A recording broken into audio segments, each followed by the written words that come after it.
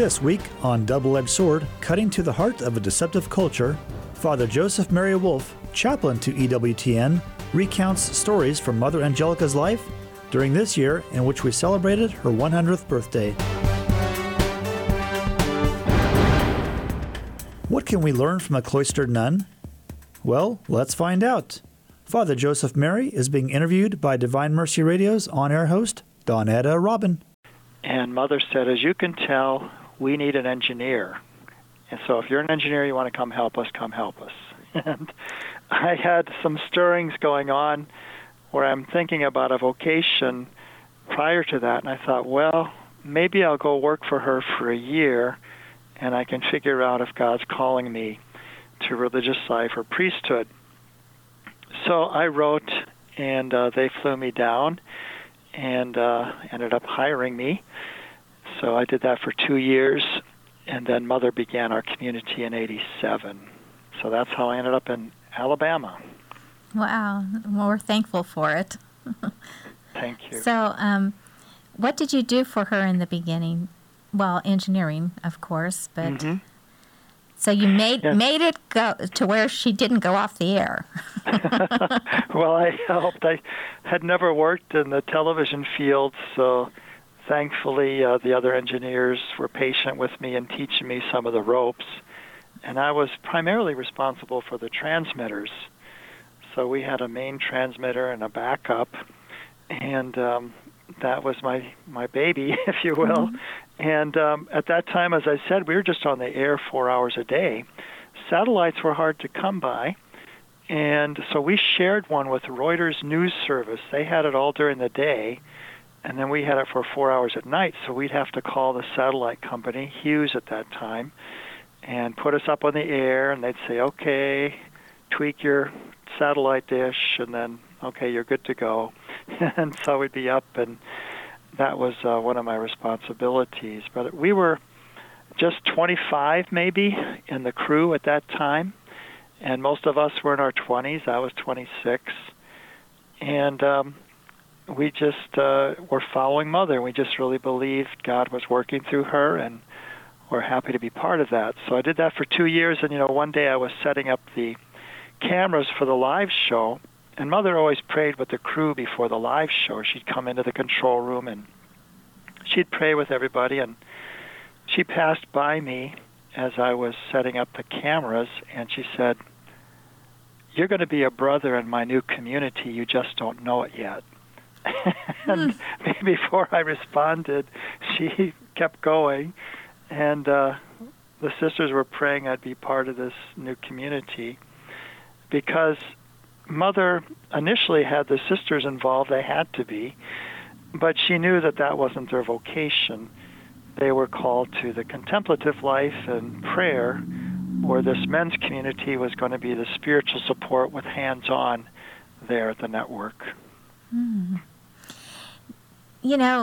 Over this past week, there's been, EWTN has aired special shows on Mother Angelica, and you hear that a lot from people that she says, you're going to do this, you're going to do that. It's almost as if she was a prophetess in her, from the Bible, Deborah or somebody. Mm-hmm. Yeah. Yeah, she had different mystical experiences. I mean, when they were going to start radio, I was ready for theology, and Mother thought that Rome was really the place to build our transmitting towers, because that's where you could get all the languages of the world. You have students from every continent studying in Rome, and so they set up a studio just outside of Rome, and that's where I lived with other friars, and I was going to study theology. And she could never get permission to build those transmitting towers. She recorded a lot of programs in 20 different languages. And so they finally decided, well, it's not going to happen here. So let's look for land around Birmingham. And about 40 miles south of Birmingham on this mountain, they were looking at this land, and Mother said, this is where it's going to be. And somebody said, well, Mother, you don't normally build shortwave radio on top of a mountain. And she said, nope, it's going to be here. I saw St. Michael over there.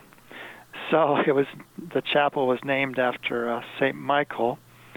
And providentially, they didn't realize it at the time, but the county that property was located in is St. Clair County. So oh, wow.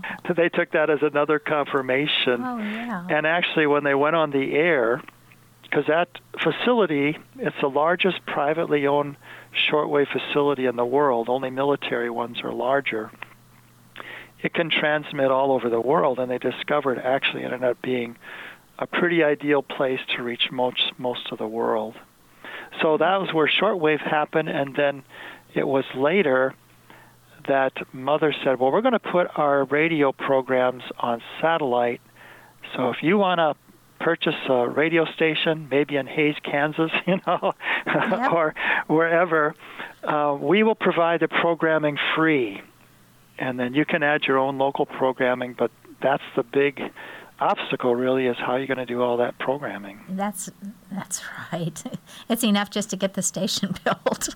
Right, exactly. Yeah. Father Joseph, you work so closely with Mother Angelica. Surely you have some stories to share with us. Oh, yes, there are so many stories. And recently, the man who hired me, he was the head of engineering at the time. He actually grew up around the network. His name is Matt Scalisi, and he served, the Mass and things for the sisters when he was a boy, and just grew up around the sisters and loved them. And so Mother wanted him to help her with the network. And he told me a story that I'd never heard before when I went to visit him recently. And he said that when Mother said to him, we need to get into satellite television because that's the way you can reach more people.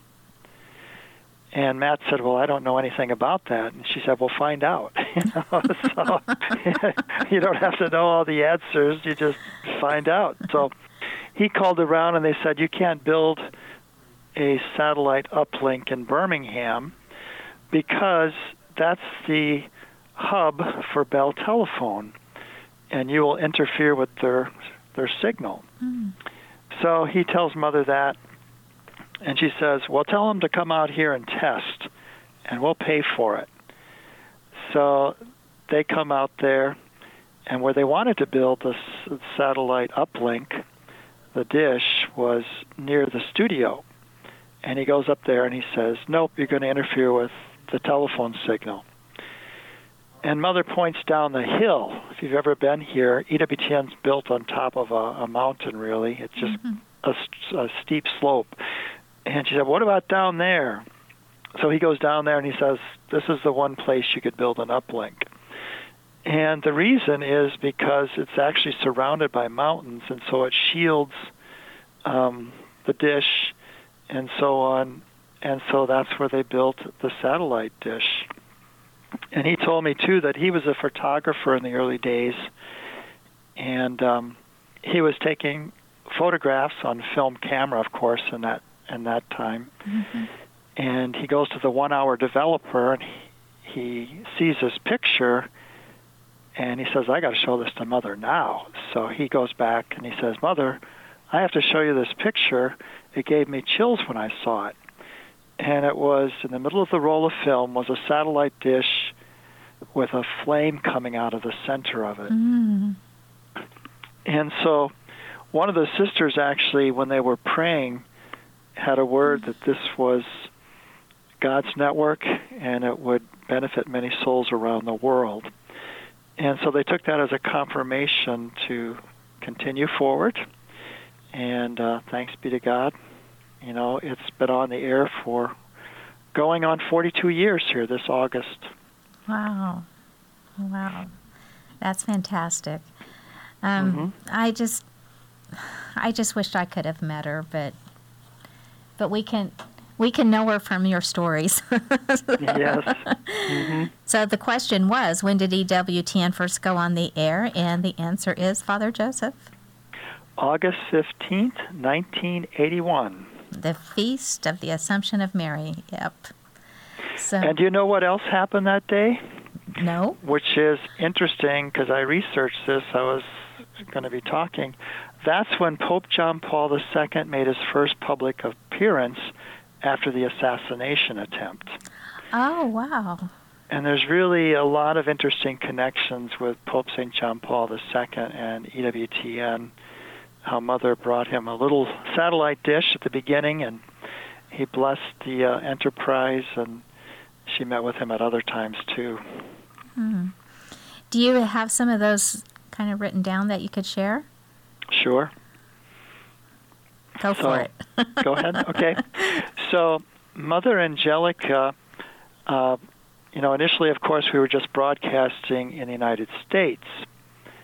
And so then we began to grow, and Mother saw that it wasn't just going to be international, which means more than one nation, but global. And so she asked the satellite company, well, how many satellites would it take? And they said 5 or 6, I think it was. So she said, well, we can't afford all of those. Satellite rental is expensive. I mean, it's close to $100,000 a month probably today. At least it used to be. And she said, we can't afford all those right now, but we could start with 2 more. But then quickly, providence increased, and we were able to get all of the satellites. So she goes to Rome to show Pope John Paul how the network has expanded. And so she's got these maps showing the footprint where the EWTN signal is going to cover on different areas, continents of the world. So she says, well, we're going to be broadcasting over Europe. And the Pope said, and then? So then she flips a page, and we'll be available in Africa. And then, so she flips the page, and then we'll be available in Asia. So he kept going, and then until she ran out of continents, And but this is the beautiful story that he then walks off to go to his next appointment or whatever, but he turns around and he walks back to Mother Angelica. And he had said when he first saw her, Mother Angelica, charismatic woman, weak in body but strong in spirit. Mm. And he places his hand on her head and he blesses her. And she said after that, she felt this fire that she could conquer the world, because she just received Pope John Paul's blessing. And so that was one beautiful story about Pope John Paul. Oh, yeah. Oh, we were blessed to have them both in our lifetime. Yes, the Lord, I said, gave us a wonderful father, for 27 years, Pope John Paul II, and 2 wonderful mothers, one who taught us the spiritual works of mercy, Mother Angelica, and one who taught us the corporal works of mercy, Mother Teresa. Mm-hmm. So just wonderful exemplars, saints really, who taught us how to be faithful in following the Lord in our own particular work. Mm. Mother Teresa was said one time, there was a reporter asked her, Mother Teresa, said, Mother, I could never do what you do. And she responded, and I could never do what you do. So let's both do something beautiful for God. Oh. And I thought that was a beautiful response, that just because we don't do, exactly what Mother Teresa, Mother Angelica, Pope John Paul did, doesn't mean we can't do something beautiful for God and fulfill the mission he's given us. Oh, yeah. That's great advice. I remember Mother Angelica one time, I think on her show, she said, the difference between me and Mother Teresa is I get on the plane and I get a package of peanuts. Mother Teresa will take them and give them to the poor or the hungry to eat. Mm. I'll eat them, she said.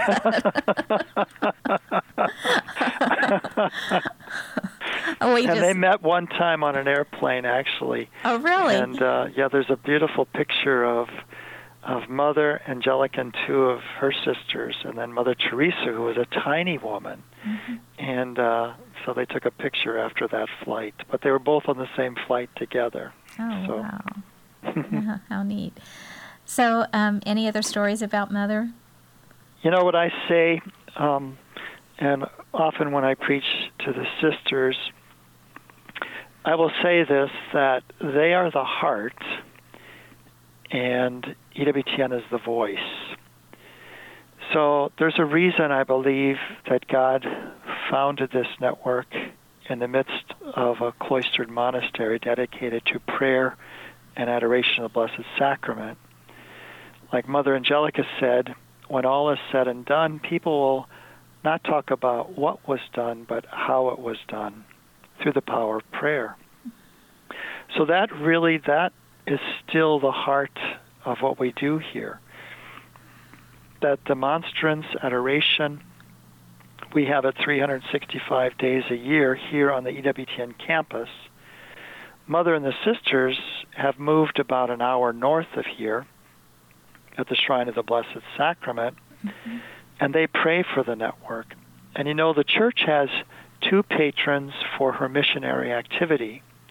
One, the great missionary St. Francis Xavier, who traveled the world to spread the gospel, and the other, St. Therese, the contemplative, who brought about through her prayers a conversion of that murderer that she became aware of when she was a teenager, and she saw that as really the first fruits of her prayer, and she wanted to continue to pray, for souls. So we're blessed in that we have a cloistered community devoted to adoration that are praying for this network, but then we have the means to also proclaim the gospel throughout the whole world on EWTN, and we're in over 400 million homes now around the world in multiple languages. That is just awesome. So. Mother Angelica, I often think of, she entered the monastery in 1944 in Cleveland, Ohio. And then she was part of this new foundation in Canton, Ohio, to the south.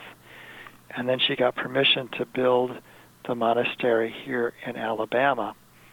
So they lived their quiet, contemplative life for 19 years. 1962 is when this monastery was dedicated first in Alabama. And then it was 1981 that EWTN went on the air. For 19 years, there was contemplative prayer, adoration of the Blessed Sacrament happening. And then, so that was kind of like the foundation. And then God inspires her to begin the network. She's out in the public. She's teaching all the things that she'd come to know in her contemplative life. And then in 2001, Christmas Eve, she has this major stroke that debilitates her, and she's back, if you will, in the cloister. And during that, then her return to the monastery until 2016 when she died, it was very much that contemplative, quiet life. In fact, the last 8 years she was bedridden. But the network grew more than ever in its history, showing the power again of contemplative prayer. And now we believe that she's helping us from above, too. We think that she's continuing because the network continues to grow, and we're in multiple languages, and we're growing internationally and have many offices throughout the world. Mm-hmm. So is there anything else you want to share? Sure. Yeah, another Pope John Paul, there's actually a couple more I'd like to share. The first one is, so it was in 1987, Mother calls us all into the studio, and she says, we're going to go 24 hours a day, and we're going to cover Pope John Paul's visit to the southern United States. If you remember, I think he started in Florida maybe, and then he went across the southern United States, New Orleans and Phoenix and Los Angeles. And we said, well, Mother, we only got like 4 hours of programming. I think we had jumped up to 6 hours at that point. she said, well, we'll just repeat it, until we get more programming. And so September 1987, we were able to get on a satellite where we could be 24 hours a day, and we covered Pope John Paul II's visit to the southern United States. And if any of you remember that was the famous meeting in Los Angeles with Tony Melendez. Do you remember the singer Tony Melendez? Yeah. He was born without any arms, and he plays a guitar with his feet, and he's got a beautiful voice. So he was playing, and it was one of the most moving moments, I think, in my life, really, to see Pope John Paul. He was quite young and vigorous then, and he hops off the stage, and it was quite a leap, really. And he goes across, and he grabs Tony by the neck, and he gives him a hug, and he holds his face in his hands. And then he goes back up onto the stage, and he says, Tony, you give us all courage, and you give us hope. And so the last story I wanted to tell about Pope John Paul was when Mother, of course, has always had a great love for the Blessed Sacrament. That's their community's life. They were founded, actually, their community was founded in 1854, December 8th, the very day of the proclamation of the dogma of the Immaculate Conception. And their foundress, her name is Mother Marie St. Clair, that she was inspired to begin a community that would make reparative thanksgiving. So thanksgiving for those who never give thanks for the gift of the Eucharist. And so that's where they began their life of adoration. They actually have multiple monasteries in Poland and in Austria, in trying to think of some of the other countries that they're located. Germany, I think. And then they came to Cleveland. I think it was in 1921. Yeah, 1921 they came to Cleveland. So anyway, Mother's life has been devoted to the Blessed Sacrament. And there was, you may know, a controversy going on about the Blessed Sacrament. And Mother was kind of in the middle of it. And she gets a package from Pope John Paul II. It's a huge package. It was a big package. And Mother says, well, we got a package from Pope John Paul, and we're going to open it on the air because you're family.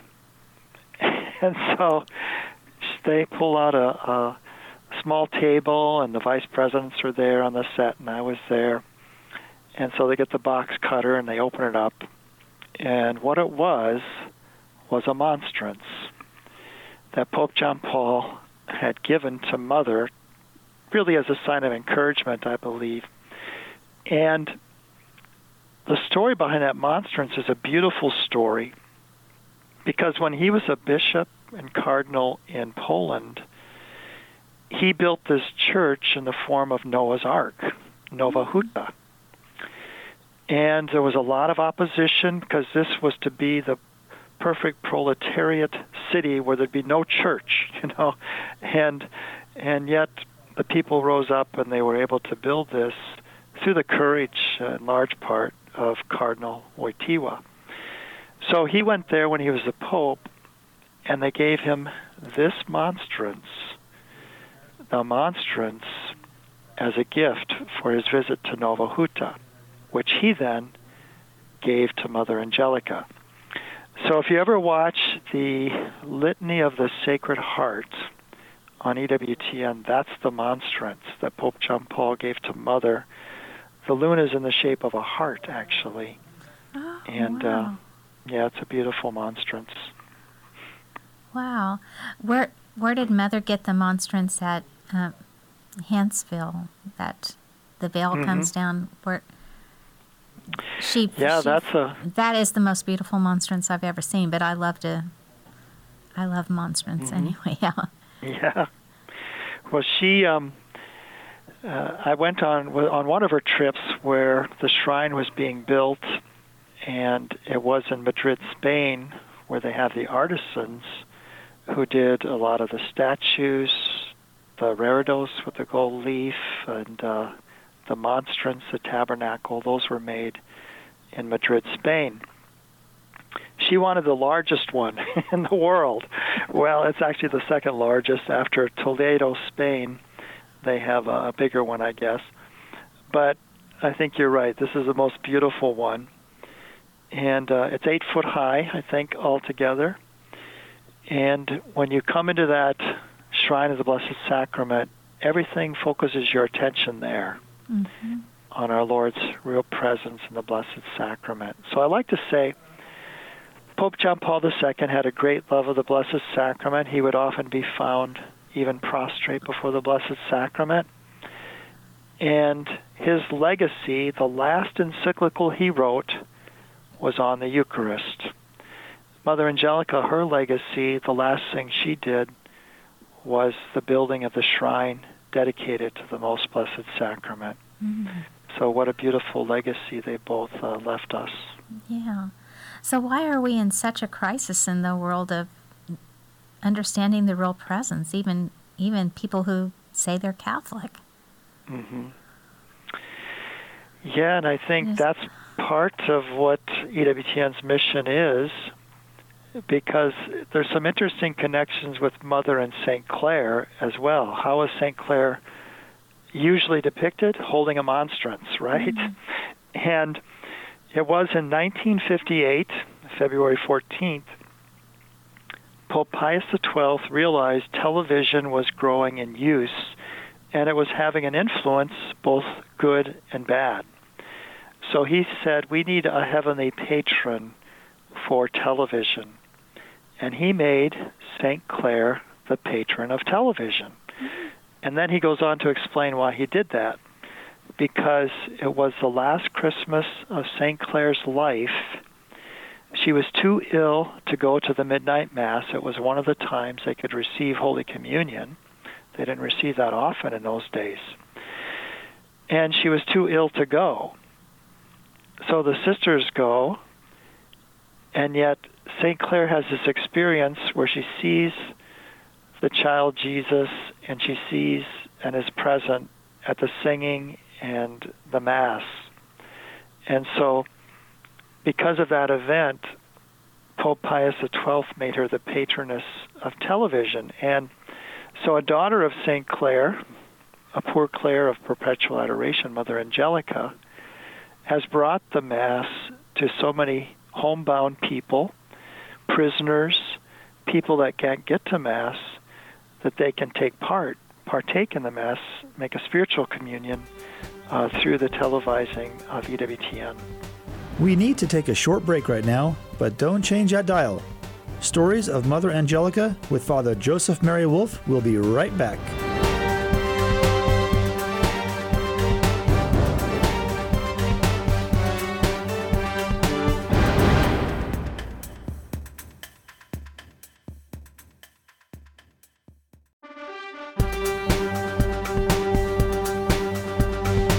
We're back on Double-Edged Sword, cutting to the heart of a deceptive culture.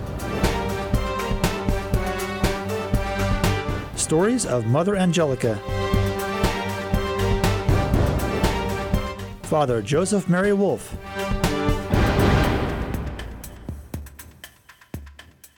Donetta Robin conducts the interview.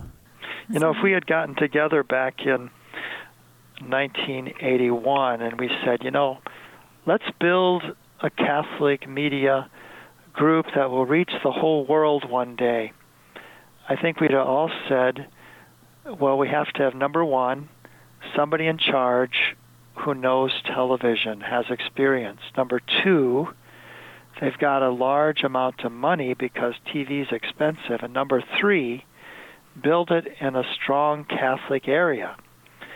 So what does God do? He chooses a nun who doesn't know how to even adjust the TV at all. She has $200, and she lives in an area of 2% Catholic. And he says, I choose her because she's weak, And it will be obvious that it's my providence that's going to make this thing work. Oh, yes. And he's done that even with us building little radio stations all over America. I mean, it's people who didn't know anything about Catholic radio at all that God has chosen to get these stations up and running and rebroadcast the EWTN network out here. It's just, I mean, when we go to the Catholic radio conferences, there's a lot of people there that had no idea what radio was about. And had we known, like you said, for me, myself, I would have never started. But I just thought, well, I'll just get past this one hurdle, next hurdle, next hurdle. And then before you know it, we now have 5 stations. So that's so awesome. So, so her legacy is continuing through all of us. So. Yeah, and I think she gave people courage to step out in faith. That she showed us that God's providence really does provide. And if He inspires us and we go forward with faith, that He really will provide. And so He's given all of you courageous radio people out there courage to go forward. And you've seen, you know what? Mother's right. That God really does provide when He inspires a work, that He will provide for it. Where was Mother Angelica born? Father Joseph? Canton, Ohio. That's right. Which was part of God's providence, because there's a servant of God who was there at the same time Mother was growing up there, Rhoda Weiss. That's right. And it was because Rhoda Weiss, who actually suffered things of the Passion, she had the stigmata, and really I think Mother learned a lot about redemptive suffering and the value of suffering from Rhoda, but also Mother as a teenager was healed of this incurable stomach problem that she had, and that was when she experienced God's love and she decided she wanted to give the rest of her life to God. Wow. It's just so amazing how God works in our lives, you know, and she had a not so good childhood, I would say. Yeah. And then come to the Lord. So we have about 20 more minutes. Is there anything else you want to share story-wise? Sure. There's so many stories. We keep hearing new ones. That people great. say, Mother did this or Mother said that, and it affected us. I really believe that we have angelic help too, and a couple of stories I'll relate. So one time I had celebrated the televised Mass, and this woman wanted to talk to me. She's from Texas. She wanted to talk to me after the Mass, and she told me that she had just gone through a very painful divorce, and she was home just beside herself with grief, and she was weeping. And she said, all of a sudden, the television just turned on its own. And there was Mother Angelica talking about her own growing up, her parents' divorce, the father leaving the family, and just the poor circumstances that they grew up in. And I like something that Bishop Reka, he had a Mass in Rome, actually, on Mother's 100th birthday. And he said, but Mother was never a victim, but she saw herself as an instrument of God's providence. So it wasn't that she just kind of bemoaned all the troubles of her growing up, but she could see that even in that, God was doing something. And so Mother could have a compassion on others in their suffering because she had been there. Right. Both she had physical pain, she had chronic pain in her back, and other chronic asthma and other things, but then also the heartbreak of a broken family and so many other things. Mm-hmm. So. And yet she was always looking outside of herself to help others and to encourage the sisters and other people with their walk. And when you have chronic pain, that's not easy. Your body wants to fight it all day long. It's exhausting. I just don't know how she did it all. Yeah. There's one, funny story I like to tell people usually like, and it's when the sisters were still down here at EWTN, where their monastery originally was, there was a young father and his son. I don't know, I guess he was probably about 8 or 9. And he introduced him. He said, "This is Ignatius." And he said, "We came here years ago. My wife and I were childless. And so we asked Mother to pray. And so she prayed over us. And there was some connection with the feast of St. Ignatius of Loyola, so they named him Ignatius when they discovered they had conceived a child, and then he was born." He said, "Now we have 5 children, so we've come to ask them to stop praying." You know, he of course was joking, of course, and they're delighted with their children. But Mother said, that was one of the gifts they just seemed to have. And there's actually some of our employees, I know 2 of them were childless, and through the prayers of Mother and the sisters, they were able to conceive and have children. So, how great! Great that is. When I first got to EWTN, I was given a tour of the network, and the sisters were working in the mailroom, and they had 2 signs near the ceiling that were done in calligraphy by Sister Rayfield, who was Mother's close companion and vicar. And the one said, "We don't know what we're doing, but we're getting good at it." And then the other one said, "Unless you're willing to do the ridiculous, God will not do the miraculous." Mm-hmm. And I think it was just that simple faith that the sisters had that just delighted people, and they wanted to support them, and they believed in them. Joe Bruno was a wonderful benefactor when Mother and the sisters moved here, and so they moved in 1962. And Joe owned a couple of grocery stores, and he was an Italian heritage, and he said, "Mother, how are you going to feed your sisters?" And she said, "Well, I really hadn't thought about it." He said, "Well, I've got grocery stores. In the first year, I will donate all the groceries you need the first year." "Well, thank you, Joe." So the year goes by, and Mother's talking to Joe. She said, "Well, thank you for supporting us this past year." And he said, "Mother, I can't afford not to give you groceries. As long as I have grocery stores, you're going to have free groceries," because his business had boomed, and he had multiple grocery stores after that. And for over 25 years, the sisters would just walk in with their grocery carts, fill them up, go out to the car, and they wouldn't even have to check out, because Joe Bruno had given them free groceries all of those years, as long as he was alive. And in fact, he donated the money for the first remote production van that we had, and it was called Gabriel.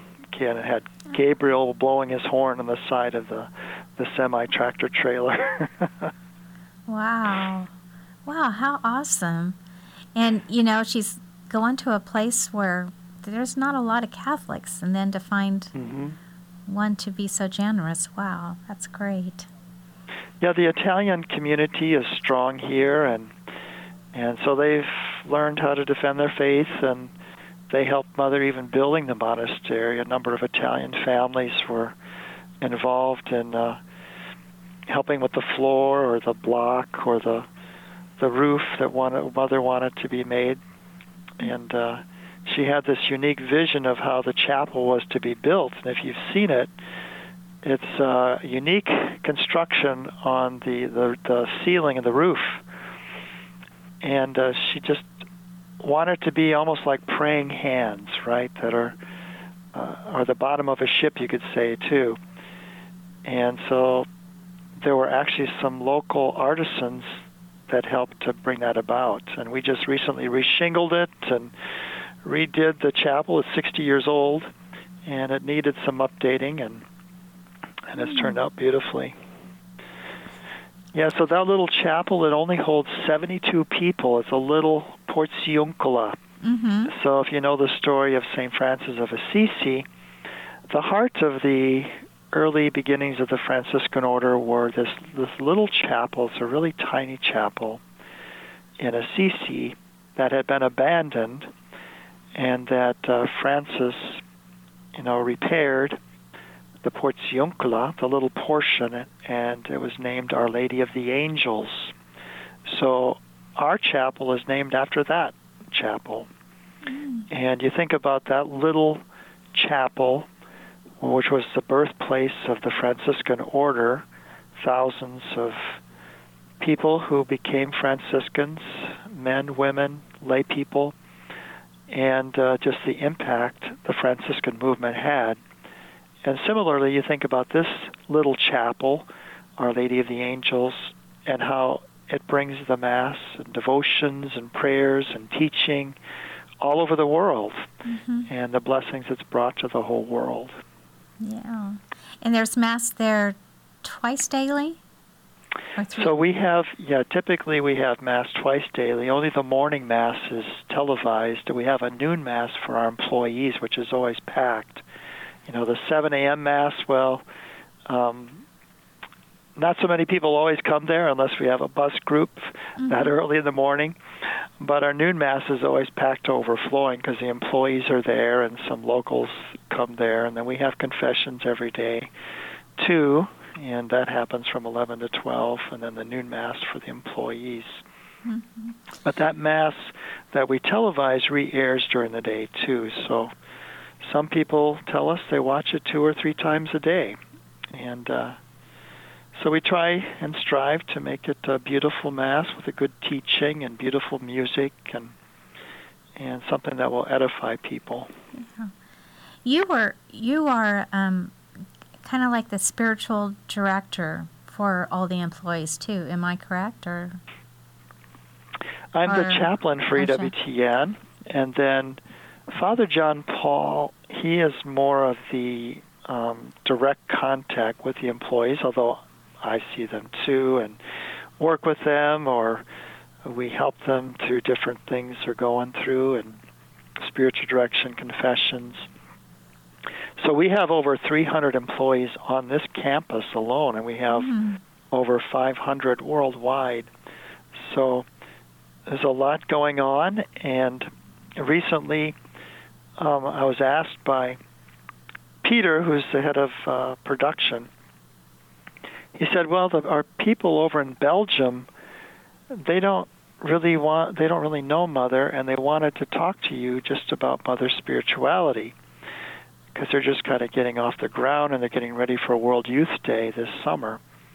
Could you, Skype with them?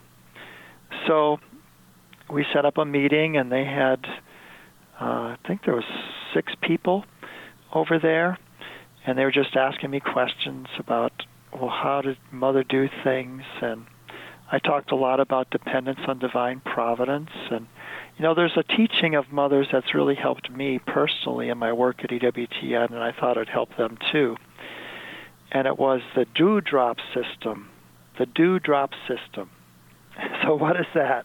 Yeah. So the dewdrop system is you do it and you drop it. You don't, mull over, I could have done this better or said this better, or, and you kind of get discouraged because you made mistakes, or, you do it, you entrust it to God for Him to bring good fruit out of it, because He's not limited by our limitations, and then you drop it.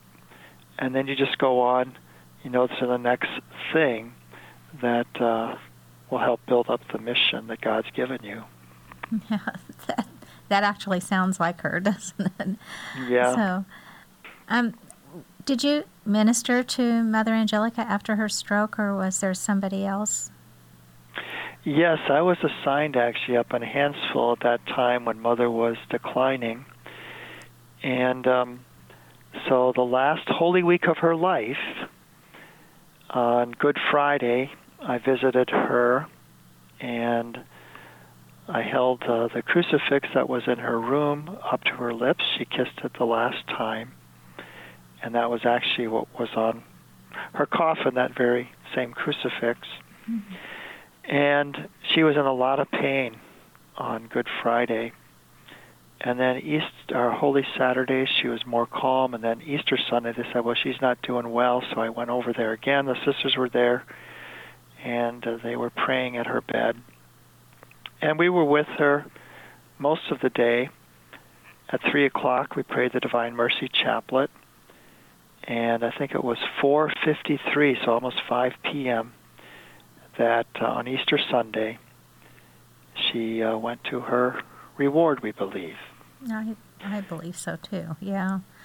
She had her little resurrection, I guess, after and all one her of her suffering. Her caregivers, who were just so devoted to her, some retired nurses and even active nurses and doctors, they brought up something I never really thought of, is that Mother had her major stroke on Christmas Eve. Mm. So you think of the incarnation, the infancy of Jesus. She's going through a lot of pain on Good Friday, and then she dies on Easter Sunday. So it's like the Lord's life, if you will, right. During the last segment of Mother Angelica's life. Yeah.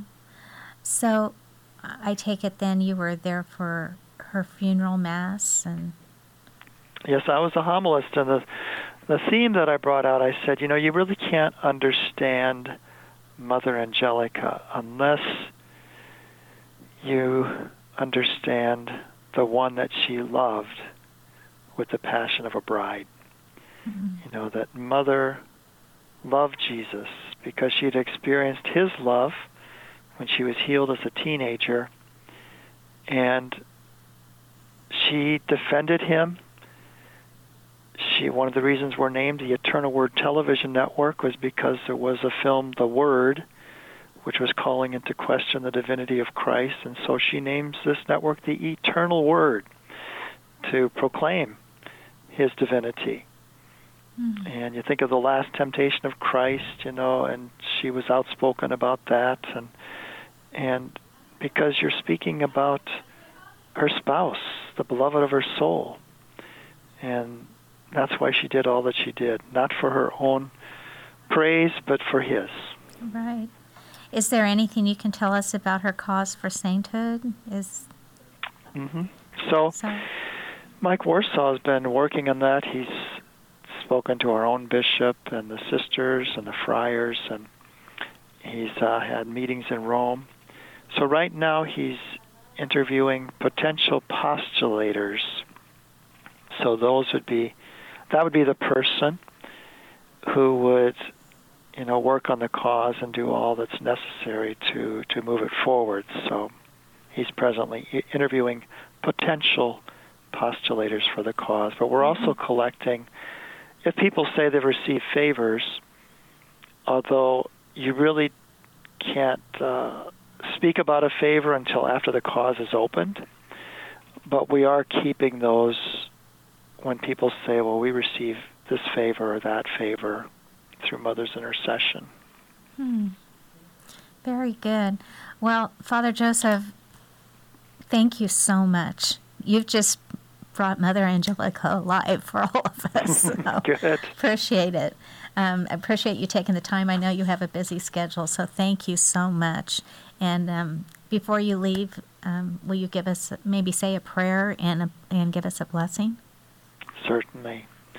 Father, we thank you for Catholic radio, which reaches so many people, and even unknown to us, and has helped so many people to come to know you through your Son, Jesus. And I ask your blessing upon Divine Mercy Radio and all of their stations affiliated with them, and to bless all of their listeners, and help us all, dear Lord, one day to be reunited in the joys of heaven. And may Almighty God bless you, the Father, and the Son, and the Holy Spirit.